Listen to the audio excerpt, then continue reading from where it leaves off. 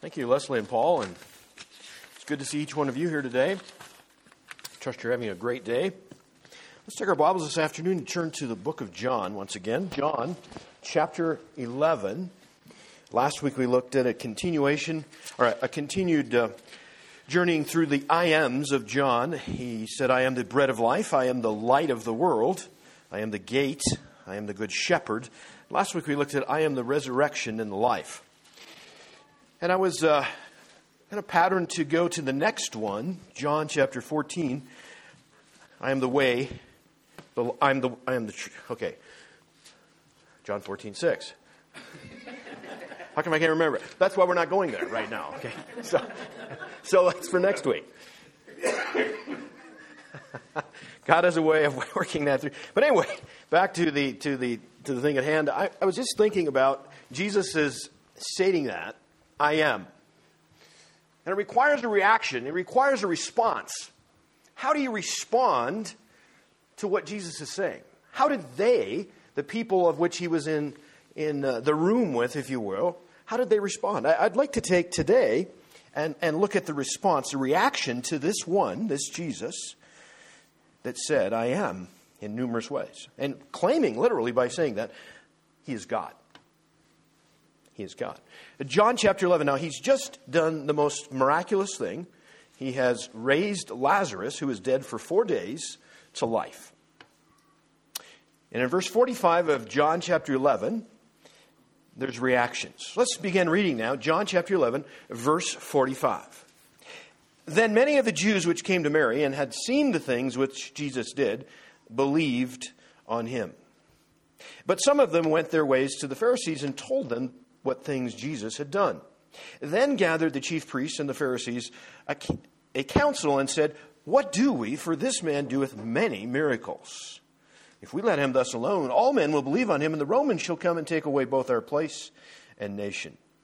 And one of them, named Caiaphas, being the high priest that same year, said unto them, You know nothing at all, nor consider that it is expedient for us that one man should die for the people, and that the whole nation perish not. And this spake he not of himself, but being high priest that year, he prophesied that Jesus should die for that nation. And not for that nation only, but that also he should gather together in one the children of God that were scattered abroad. Then from that day forth they took counsel together for to put him to death. Jesus therefore walked no more openly among the Jews, but went thence unto a country near to the wilderness, into a city called Ephraim, and there continued with his disciples. The Jews' Passover was nigh at hand, and many went out of the country up to Jerusalem before the Passover to purify themselves. Then sought they for Jesus, and spake among themselves, as they stood in the temple, What think you, that it will not come to the feast? Now both the chief priests and the Pharisees had given commandment that, if any man knew where he were, he should show it, that they might take him. John chapter 12, verse 1. Then Jesus, 6 days before the Passover, came to Bethany, where Lazarus was, which had been dead, whom he raised from the dead. There they made him a supper, and Martha served, but Lazarus was one of them that sat at the table with him. Then took Mary a pound of ointment of spikenard, very costly, and anointed the feet of Jesus, and wiped his feet with her hair. The house was filled with the odor of the ointment. Then saith one of his disciples, Judas Iscariot, Simon's son, which should betray him, Why was not this ointment sold for 300 pence and given to the poor? This he said not that he cared for the poor, but because he was a thief, and had the bag, and bare what was put therein. Then said Jesus, Let her alone. Against the day of my burying hath she kept this. For the poor always you have with you, but me you have not always. Much of the people of the Jews therefore knew that he was there. And they came not for Jesus' sake only, but that they might see Lazarus also, whom he had raised from the dead. But the chief priests consulted that they might put Lazarus also to death, because that, by reason of him, many of the Jews went away and believed on Jesus. God add a special blessing reading of his word, and let us just pause for prayer before we begin our study. Father God, thank you for the day. Thank you for your love. Thank you for Jesus Christ and all of the things that he accomplished as he walked this earth. The giver of life literally gave his life for those that had no life. Thank you, Father, for what you're going to do even this day. We would ask that you would take the word and the Holy Spirit would exclusively be our teacher. That we would be open to what you have for us. Conform us to the image of your Son, which has been your purpose from before even the foundation of the world. And Father, as we look to you for guidance and direction, accepting your love and grace, we are thankful. And again, looking to you as our God and Jesus our Savior, asking the Spirit to lead us now in Christ's precious and holy name. Amen. Well, it's interesting what the Jews had said. I think let's go back to John chapter 6, verse 30. As Jesus was unfolding all of who he was and why he came, they asked a question of him. In John chapter 6, verse 30, it said, "They said therefore unto him, What sign showest thou then, that we may see and believe thee? What dost thou work?" They're literally saying, show us a miracle. Show us something that we can grab a hold of. Show us something that really would grab us and we would know that you are who you say you are. That sounds very good, doesn't it? Sounds awesome. I want to see what you can do. And then as we continued on through John, we looked at a number of things. The pinnacle, if you will, things are going rather quickly through John. You go from John chapter 1 through the end of chapter 11, and it's basically the 3-year context of his ministry. And from chapter 12 to the end of it, it's about 1 week. And in chapter 12, it's like the beginning of this, wow, it just expands in the sense of everything going on in that last week of our Savior, who laid down his life for all of those that needed it. And he comes to this crescendo, this climax, and Jesus is that divider, isn't he? There's BC, before Christ, and there's AD, after Christ, and literally he's the divider of men. In our nation today, Jesus Christ is the divider of men and women. You either believe or you don't. There's no in between. You're either for him or you're not. He's not going to leave anything to chance. That's who this Jesus is. In fact, and we'll go back to it in a moment, but he climaxes now to the pinnacle of miracles of miracles. What would that be? To raise someone from the dead. Now, he'd already done it on 2 different occasions, someone that had passed away very briefly. And it was even said, well, they were just sort of out of it for a while. They were in a fog. And Jesus in chapter 11, which we didn't read, but last week we studied, was the fact someone came to him, a messenger from the friends, the family that he knew very well, Martha and Mary and Lazarus. That's all we know of them and that family. But they had sent a messenger to Jesus. And he was 2 days' journey away. They said, your friend Lazarus, the one you love, is sick. And Jesus said, what? I'm going to wait a couple of days. Have you ever felt like Jesus has waited a couple of days when you really, really needed him really, really bad? Of course you have. But Jesus said it would be for God's glory. It would be for an opportunity to make God even larger than ever so they could see Jesus clearer and they would understand who he was. And he waited 2 days. And then he took off. And he gets there, and Lazarus had been dead for 4 days. This looks like a challenge. Looks like a mighty big challenge, actually, doesn't it? What will Jesus do now? Oh, Lazarus was one that I really did love. In fact, that was the expectation as Martha ran out to meet him. Oh, Jesus, if only you had been here just 4 days ago, he would be alive. Because I know you could do it. You see, that's kind of like hitting our ceiling. Our faith is about that high then, right? And remember what Jesus said? Let's go back to chapter 11. This is really the question he's asking us today as well. See if I can find it now. Let's go to verse, let's just open this as she's coming. Verse 20 of chapter 11 of John. John 11:20. Now keep in mind, the other thing that's going on, just hold your place, I'll be right there with you. So Bethany is a little town, and it's about 2 miles south of Jerusalem. It's on the way to Jericho. There's a highway. Now, it wouldn't be like a highway we have, but a very well-traveled road from Jerusalem to Jericho, and Bethany was right there. It was very accessible. One of the things we also know about Jewish funerals in particular is there's a lot of people that will come and help mourn. They're there for them. They're reaching out. They're loving on them, which is awesome. That's what we need, isn't it? That's what we need when we have loss. And they're surrounding these 2 sisters. And there's a lot of people there. And Martha comes out in verse 20, and she says this. Then Martha, as soon as she heard that Jesus was coming, went to meet and met him, but Mary sat still in the house. Then said Martha unto Jesus, Lord, if thou hadst been here, my brother had not died. But I know that even now, whatsoever thou wilt ask of God, God will give it to thee.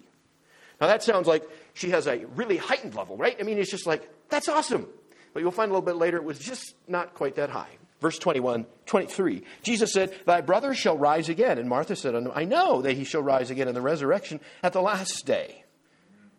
Jesus said unto her, I am the resurrection and the life, and he that believeth in me, though he were dead, yet shall he live. And whosoever liveth and believeth in me shall never die. Now watch, he asked a question. Believest thou this? Do you believe me? That's what Jesus is saying. Do you believe me? He's saying the same thing to us today. Do you believe me?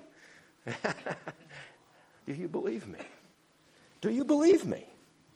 And she said, verse 27, Yes, Lord, I believe that thou art the Christ. Now, for a Jew to say that, the Christ, that would be the Christos, the anointed one, the Messiah, the coming one that was prophesied in the Old Testament, the Son of God which should come into the world. And when she had said, she went her way and called Mary, her sister, secretly. And as soon as she heard it, verse 29, she rose quickly, came unto him. Now Jesus was not yet come into town, but was in that place where Martha met him. The Jews then, which were with her in the house, and comforted her, when they saw Mary, that she rose up hastily and went out, followed her, saying, She goeth unto the grave to weep there. When Mary was come where Jesus was and saw him, she fell down at his feet, saying unto him, Lord, if thou hadst been here, my brother had not died. And Jesus saw her weeping, and the Jews also weeping, which came with her, and he groaned in his spirit and was troubled. Verse 35, Jesus wept. It is one of the most awesome verses in all of Scripture. It's the shortest one. And yet to know that this God, man, Emmanuel, God with us, the Christ, the Christos, the anointed one, the one that came to save us from our sins, literally, and it's a quiet sense of weeping. It's a quiet internal, and there's tears running down his face because he cares so much for that family and those people that have been affected by death. That's who Jesus is. Do you believe? Do you believe?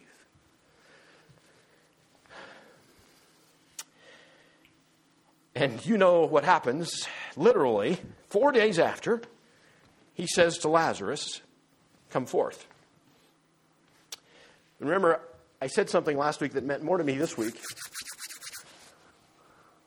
When you have a tomb, and there's a body inside, Jesus said to someone, roll the rock away. He didn't do that. Could have he? Well, of course. If you can raise somebody from the dead, you can roll the rock away. But you know what he said? He said to somebody else, roll the rock away. You see, you may be a rock roller. God may be calling you to roll a rock away, to get out of the way of what God is going to be doing. Are you rolling rocks for God? He wants you to. Because when you roll the rock away, then he can say, Lazarus, come forth. And he did. Now that must have blown that place away. I can't imagine. I would have loved to have been there because I would have liked to react to that. You talk about an outstanding, remarkable, over-the-top, awesome miracle that could never be duplicated, is the giver of life literally brought life to a dead person. And then the most ridiculous thing is there's someone now that has reacted to that, a group of people that want to take the life from someone that gave it back. It's the same today. This story isn't just from yesteryear. This is right on target where we are today in our nation, our world today. Literally, life has become with no sense of value. It's about money. It's about power. It's about all of the things that literally Jesus came to break and to tear down and to literally equalize. And Jesus is the only one that could do that. What a powerful statement. The reactions. As watching now life come to someone that was dead for 4 days, and he comes out. What did the people say? What did they do?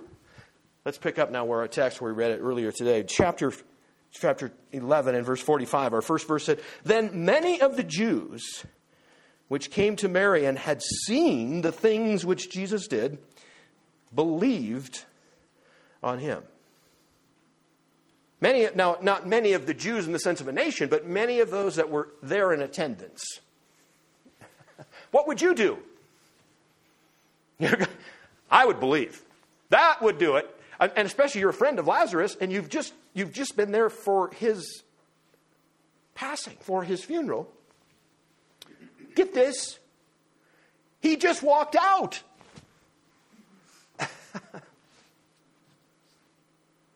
I'm going to go with the believing part. But you know what? Believing is not just believing. It says that the angels believe. I'm sorry, the demons believe.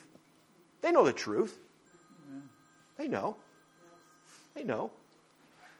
But do you believe in the sense of literally allowing yourself to be all of Jesus's? See, that's what we're going to talk about in chapter 12. Mary and Martha, the sisters of this man that was dead and now is alive, their response, their reaction to this Jesus is remarkable.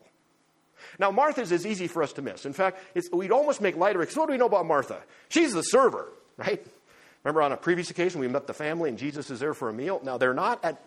This is it. Now, make sure that you understand this. The first time they were together, that we are told in the Scriptures, Mary and Martha and Lazarus were together and they had invited Jesus in.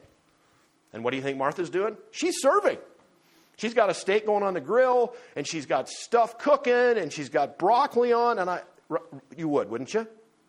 It's going to be rounded out. And then where's Mary? Where's Mary at? Where's Mary? She's listening to Jesus in the living room, and Martha is slaving away in the kitchen. And I can just see she's simmering too, right?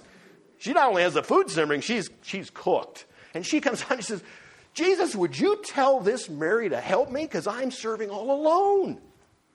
And Jesus said, "Martha, Martha." Like we said last week, when your parents or someone says your name twice, listen closely, right? He was saying, it's more important for you to hear what I have to say.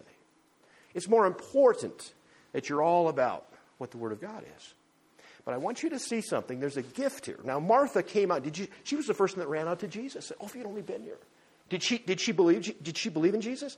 Look at her response. "I believe you are the Son of God. I believe you are the Christ."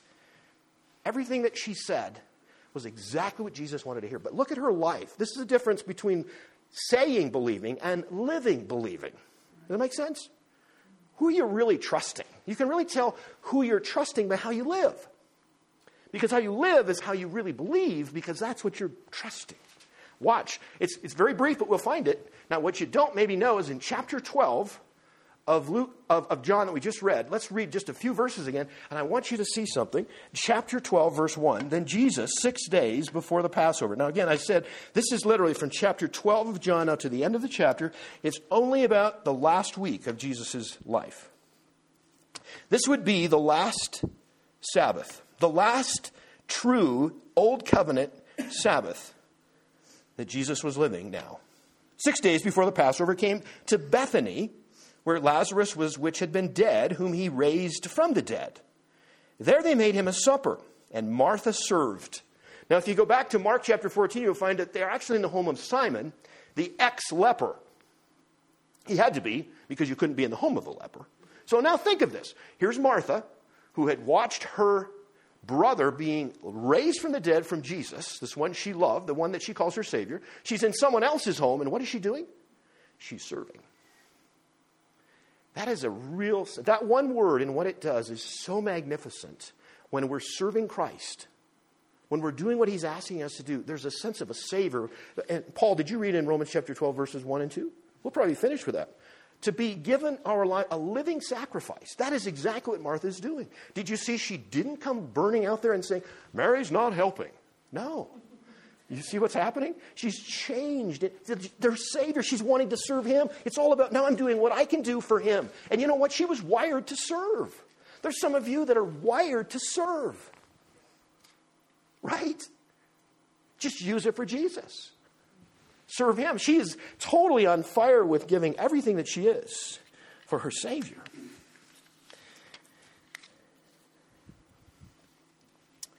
Let's go back to verse 45 of John chapter 11 again. It says, many of the Jews that were there, they believed what Jesus did. Or they saw the things that Jesus did, and they believed on him. They saw the glory of God. Hold your place here, we'll be back. But John chapter 1, verse 12. John chapter 1, verse 12. The beginning of this book is very powerful. In verse 12 it says, but as many as received him, to them gave he power to become the sons of God, even to them that believe on his name. Oh my goodness. I'm glad that verse is in the Bible. I want more of that. You believe and you become a son of God. Literally. Now, again, I want to come back because I want to make sure you get this today. And maybe you've got it. But the point of the matter, just to say you believe doesn't necessarily mean you believe. Nicodemus, John chapter 3. What do we know about Nicodemus? Was he a... Let's find out. Let's go back to John 3. It looks like we're struggling a little bit. That's okay. John chapter 3. That's what we love about the Word of God. It's going to be around forever because God said it would. John chapter 3, verses 1 said there was a man of the Pharisees. Oh, what do you know about the Pharisees? Oh, right? They didn't like Jesus much. We'll find that in a little bit. But here's a man of the Pharisees named Nicodemus, a ruler or a leader of the Jews.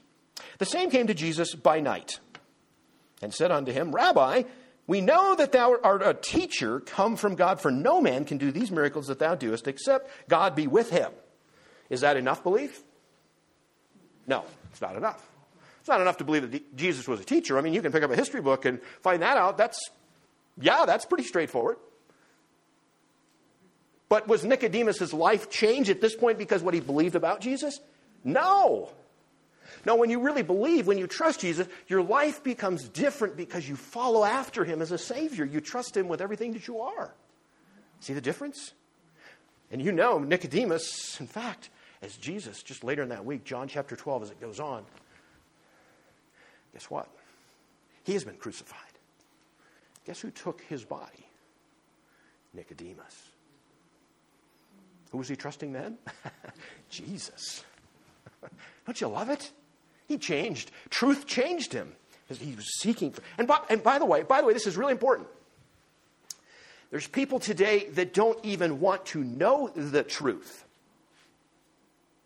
I'm going to say it one more time. There's people today that don't want to know the truth.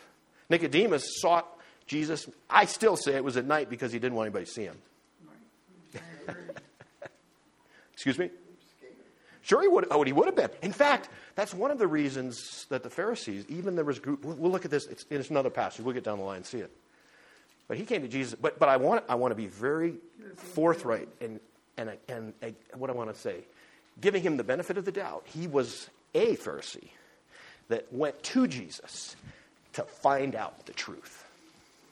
And if you are a truth seeker, God will reveal truth to you. Amen. I agree. Amen. We as a nation need to be seeking after truth. Not making it up, seeking it. That's what our nation needs today is truth. Truth, truth, truth. The truth will set you free, John 8, verse 32.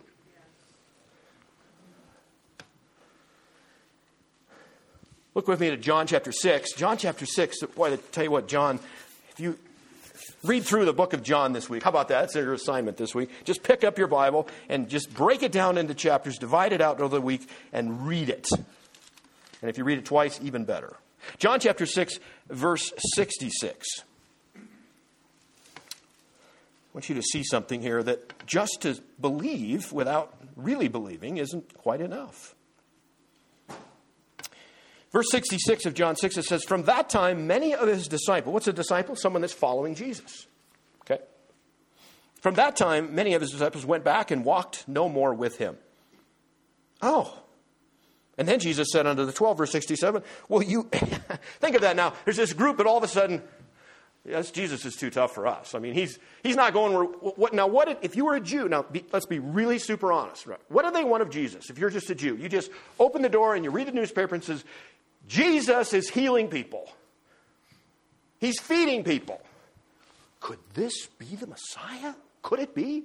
Now, just for a moment, you believe that this is the Messiah. What do you see the Messiah doing for you? He's going to be the new king. The Romans are extinct. You now, the nation of Israel, will become first and foremost, number one, living the kingdom forever. Right? Now, if Jesus would have done that, oh, we're followers of him. But he didn't do that the first coming. He came and said this, I want to work on the heart. I want to work on the inside. I want to fix where your real problem is. See, that's what's wrong with America today. We're pointing at everything of the symptoms that are outside. Guns aren't a problem. It's a heart problem. It always has been. Cain didn't need anything to kill Abel other than a really wicked heart. It's the same. Isn't it amazing how relevant the scripture is? From front to back, regardless of when it was written, it fits exactly in the year 2020. It's right on the money. I'm a little too loud, aren't I? I'll tone it down a little bit. Just a little bit. Just a little bit. Now I lost my place. Where was I at? What was I talking about?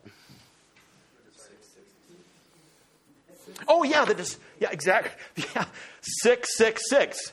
What did they do? They stopped following Jesus. That just hit us like a ton of bricks right now. I don't know what that meant to you, but it's probably just coincidental. But I'm telling you what, the mark of man, the mark of the beast, 666, they did not believe in Jesus. Is that not what that is?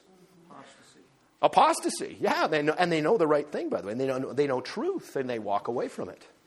But now he turns to his disciples. Oh, I'm sorry.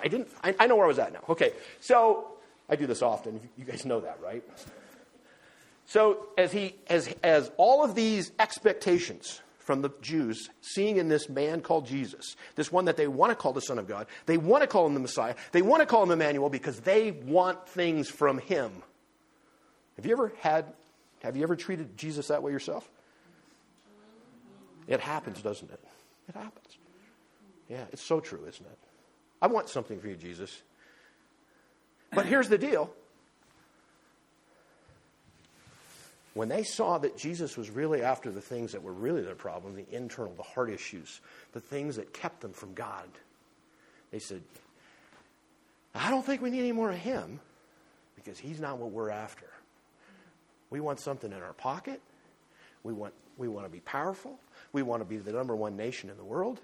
And we no longer want to be looked down upon or ruled by anyone else. That's what we want. And they stop following. And then Jesus turns around to his disciples. You guys going to go too? And look at what's said. This is really cool. Let's keep going. Verse 68. Then Simon Peter, Simon's our man, answered him, Lord, to whom shall we go? Thou hast the words of eternal life. Isn't that fantastic? Now see, Peter, what is he doing? Peter believes. His actions are showing his response, because if they hadn't, you know what they'd do? Oh, you mean we're not going to break away from the Romans? You mean we're not going to be all of the things we want? I'm out of here. Now there was one, we'll find his reaction in a little bit. There was one that literally wasn't too happy with Jesus.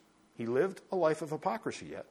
He still hung around because he was getting a little bit of money on the side. Right? Okay, we're going to talk about value in a minute. But the disciples said, no, we're with you. In fact, watch what he says. Oh, where was that? Yeah, 69. Look at it. And we believe and are sure that thou art that, you see it again? That Christ, that Christos, the anointed one, the Messiah, the Son of the living God. See, that's belief. When you literally put Jesus on that level, if you want to find out someone that's hostile to Jesus Christ, go ahead and make Jesus elevated. Make him everything that he declares himself to be, deity, to be the Son of God, Emmanuel, God with us. You will find the hostility of Satan come against you. Amen. That's what happens. That's what happens. So their reaction, in this case, is the fact that many of them left. And yet the disciples hung around. Let's go to chapter 8, verse 30. Same book, John chapter 8, verse 30.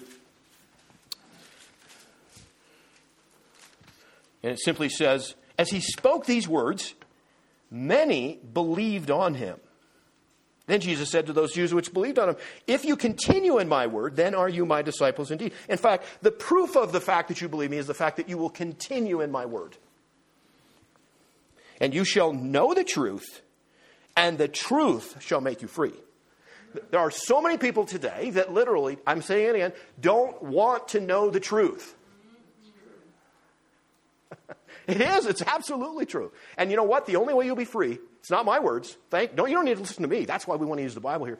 The truth will make you free. Amen. I am the way, the truth, and the life. That was what I couldn't remember just a bit ago, wasn't it? John 14:6. Jesus said exclusively, I am the way, the life, and the truth. No one comes on the Father except by me. I'm glad it is exclusive. I'm glad I don't have to run around for the rest of my life wondering if there's a better way. No, I want the only way.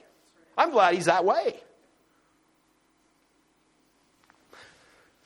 Oh, I'm getting carried away, aren't I? I got to slow it down just a bit. Well, we find then, let's go back to John chapter 11. We find that literally many of those Jews, many of those that were with Mary and Martha in Lazarus' resurrection, that they believed what Jesus did and they believed on him, verse 45. Now watch verse 46. Here we find another group, another reaction, if you will. But some of them went their ways to the Pharisees. Now, wait, stop.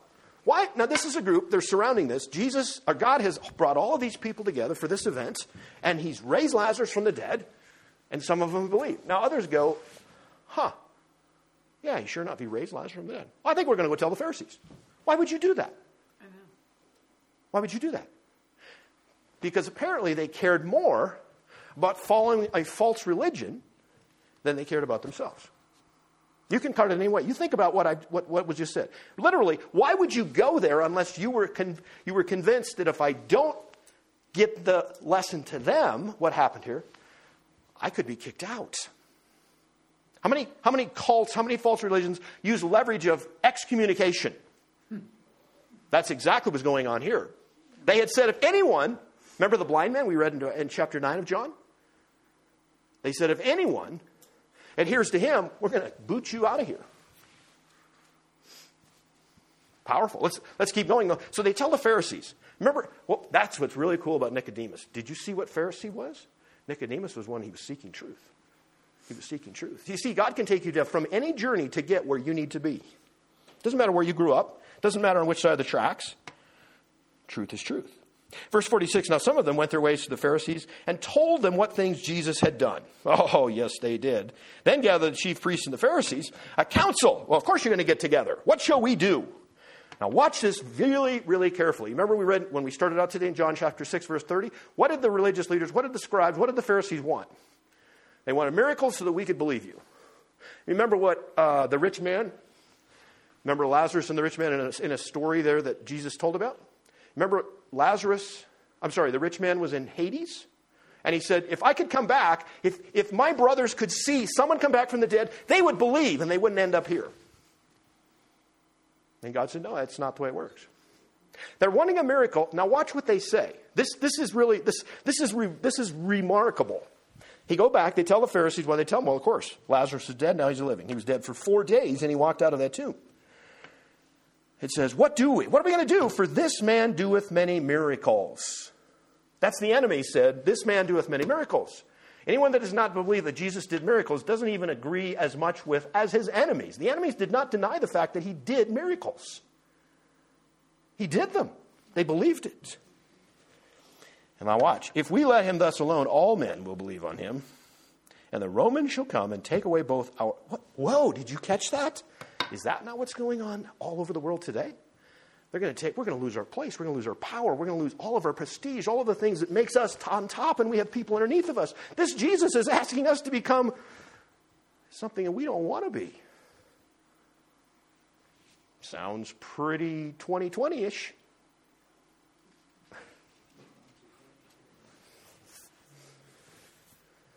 Keep going. One of them named Caiaphas. Caiaphas was actually a Sadducee. He was the son-in-law to Annas, which was the previous high priest. Now, he was being the high priest that same year, said unto them, you know nothing at all, nor consider it that is expedient for us, it's best for us, that this man should die for the people, and the whole nation would perish not. Now, he didn't even realize how significant what he said was said. That Jesus would become the Passover lamb for all mankind. He would take away the sin of the world. He didn't even know what he's saying. And you know, this is the last day, just coming up now, just in a few weeks, literally, Caiaphas really would not have a legitimate job.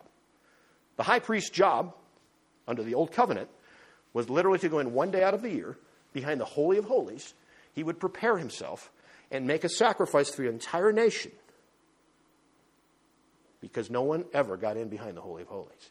Something happened, though, just a few weeks later. In fact, on John chapter 12, verse 1, as we began the last week in that history, that unfolding of that last week, on that Passover, on that Sabbath, would be no more veil, no more separation between the Holy of Holies, because God broke it, tore it, ripped it up, because there was no need for it anymore, because Jesus Christ paid the price fully and ultimately and forever. And literally, they didn't need a high priest anymore. Do you know, according to Josephus, from when Herod the Great took power in probably right around the change between BC and AD, right in there. He was either 3 AD, right around there. From that point in time, for the next 100 years, now, I forgot to tell you, a high priest usually died in office. They went all the way, their tenure went all the way through. Now, in this case, Annas said, I'm old enough, I've done it enough. Now, my Caiaphas, my son-in-law, will be that new high priest. That's how they got there. In that 100 years, thinking of that, 28 new high priests. 28, which means it meant nothing. In fact, if you go to Acts chapter 23, remember when Paul was put on trial and the high priest, his name was Ananias, and he told somebody to slap Paul. And Paul called him, you whitewashed sepulcher. And they said, do you not know this is the high priest? And he said, no, I didn't know.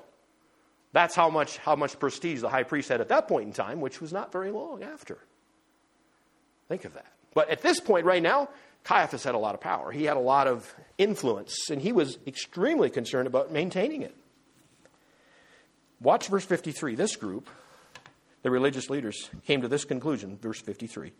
Then from that day forth, they took counsel together for to put him to death. Why would you put Jesus to death?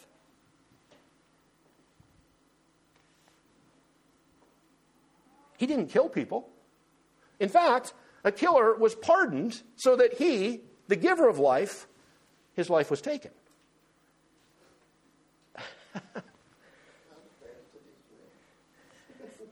We're right there too, same way. Do you remember how they appeased here's Pilate now. Let's go forward a couple of weeks. And the Jewish leaders come to him. Listen here, Pilate. If you don't do what's right, you're no friend of Caesar's. That would be bad. That would be bad. Again, what's in this? What's in it for us? What's in it for us? Does truth matter? No, it doesn't matter to these people. No interest at all. They were afraid of losing their place, losing their power, losing their position. They weren't seeking truth, they were protecting their position.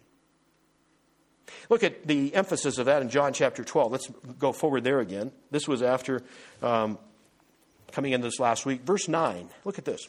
Verse 9, chapter 12. Much people of the Jews therefore knew that he was there. Where was that? At Simon's house. And they came not for Jesus' sake only, but that they might see Lazarus, whom he had raised from the dead. He's almost become an exhibit, right? Did you hear about Lazarus? Has anybody seen him? Is it true? They would actually go to the house to see Lazarus. Hey, Lazarus, would you come out? There's some people who want to see you again. Oh, for heaven's sakes. Here I am. I'm living. I'm alive. I wonder how long he lived. How long do you think he lived until he died again? How would you like to be that guy? Oh, man. What was it like? I'm sure he was asked that question. Where are we at? What was it like?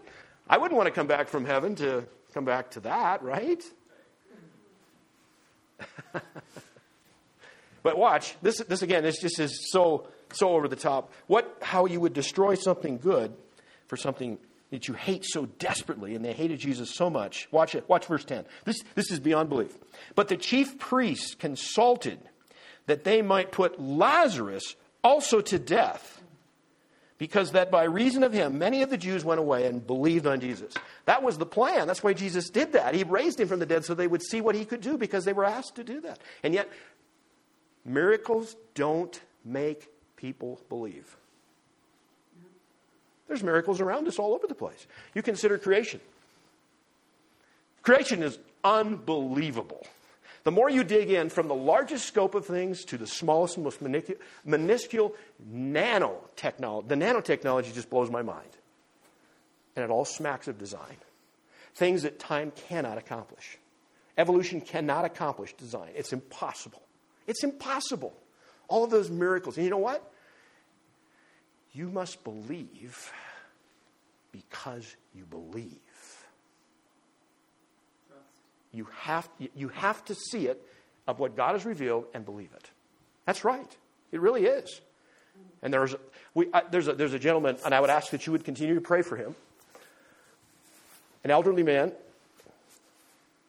And we get into discussions. I haven't been for some time. Haven't caught up with him. But he doesn't believe in a personal God. He believes in an it. He believes in a force. Okay? And, we go back and forth, and at some point I said this. I said, Steve, I have a question. If you could have enough proof that God is who he says he is, whatever that is for you, the Bible's revealed enough, even those that have never heard of him, it says in Romans chapter 1, verse 18, there's no excuse. It's all out there. You take a look. I tell you what, you just look at Montana. If you say there's no God, you've missed it. Yeah, this is an unbelievable place. Yeah. I grew up in North Dakota. I know this is an awesome place. I agree. You're right. But I said, if you got enough proof, if you got enough to where you could really believe, would you? You know what he said? I don't know. That told me exactly where he was at. There is not enough proof. There is not enough miracles unless you choose to accept what you see as truly truth. What you know and as uncovered, that reveals who you really believe. And that is, if you do not believe in God, you're believing in yourself. That's all I can say. That's who the religious leaders were believing in. Their God was just a system. It was a way for them to have prestige and power and money and fame and all those things. Let's look at reactions from 3 other people. Individuals. It's kind of been group-oriented at this point. We've been talking about them as we go. Actually, I've already talked about Martha. Martha's serving. She gave everything she had for Jesus. She's serving. Let's look at Mary for a moment. Let's go to John chapter 12. Oh, we should, just a second. We should, no, I'm going to go, let's keep going. Martha, she's serving. Lazarus is there. He's one that's sitting at the table. Now watch verse 3. All of a sudden, and Mary, it seems she's not even there, and all of a sudden she pops out of a room.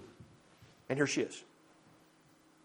This Mary, this one that was listening to Jesus all that time when Martha told her to be serving. Here she pops out, and she's got an alabaster jar of spikenard.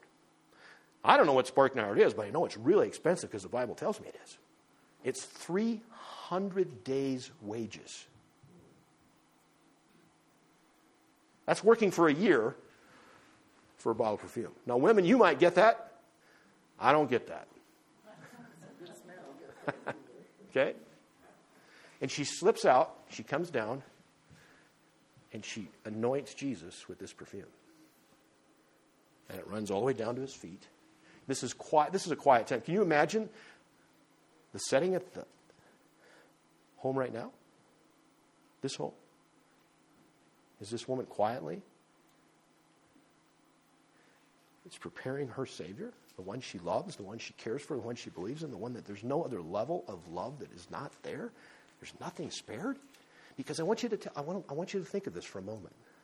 This perfume would have been used, typically, it would have been held in a very special place from a family for events such as the preparing of a body for a funeral. Just a few weeks before her brother Lazarus. Why didn't she use it on him? Obviously, you know that she didn't need to. Jesus rose him from the dead. But now she takes that, what would be a very special, expensive perfume, and comes to Jesus and anoints him with it. Ah! Those are precious moments. Do you think she believes in Jesus? Yes. Oh my goodness, her life is just exploding with love. Exploding with unfettered sacrifice. And then there's Judas. And then there's Judas.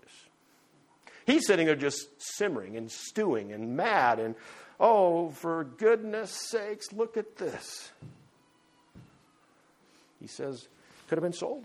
Could have been given to the poor. 300 days worth. Do you know Judas sold Jesus out for 1/3 of that? 30 pieces of silver took about 4 months of work to accomplish. So you see what Jesus was worth to Judas. What's he worth to you? How many times do we sell Jesus out for a job, a relationship, a career? Who knows what? Do you see it's the same level? What's Jesus worth to us? To Judas, 30 pieces of silver. The Savior of the world.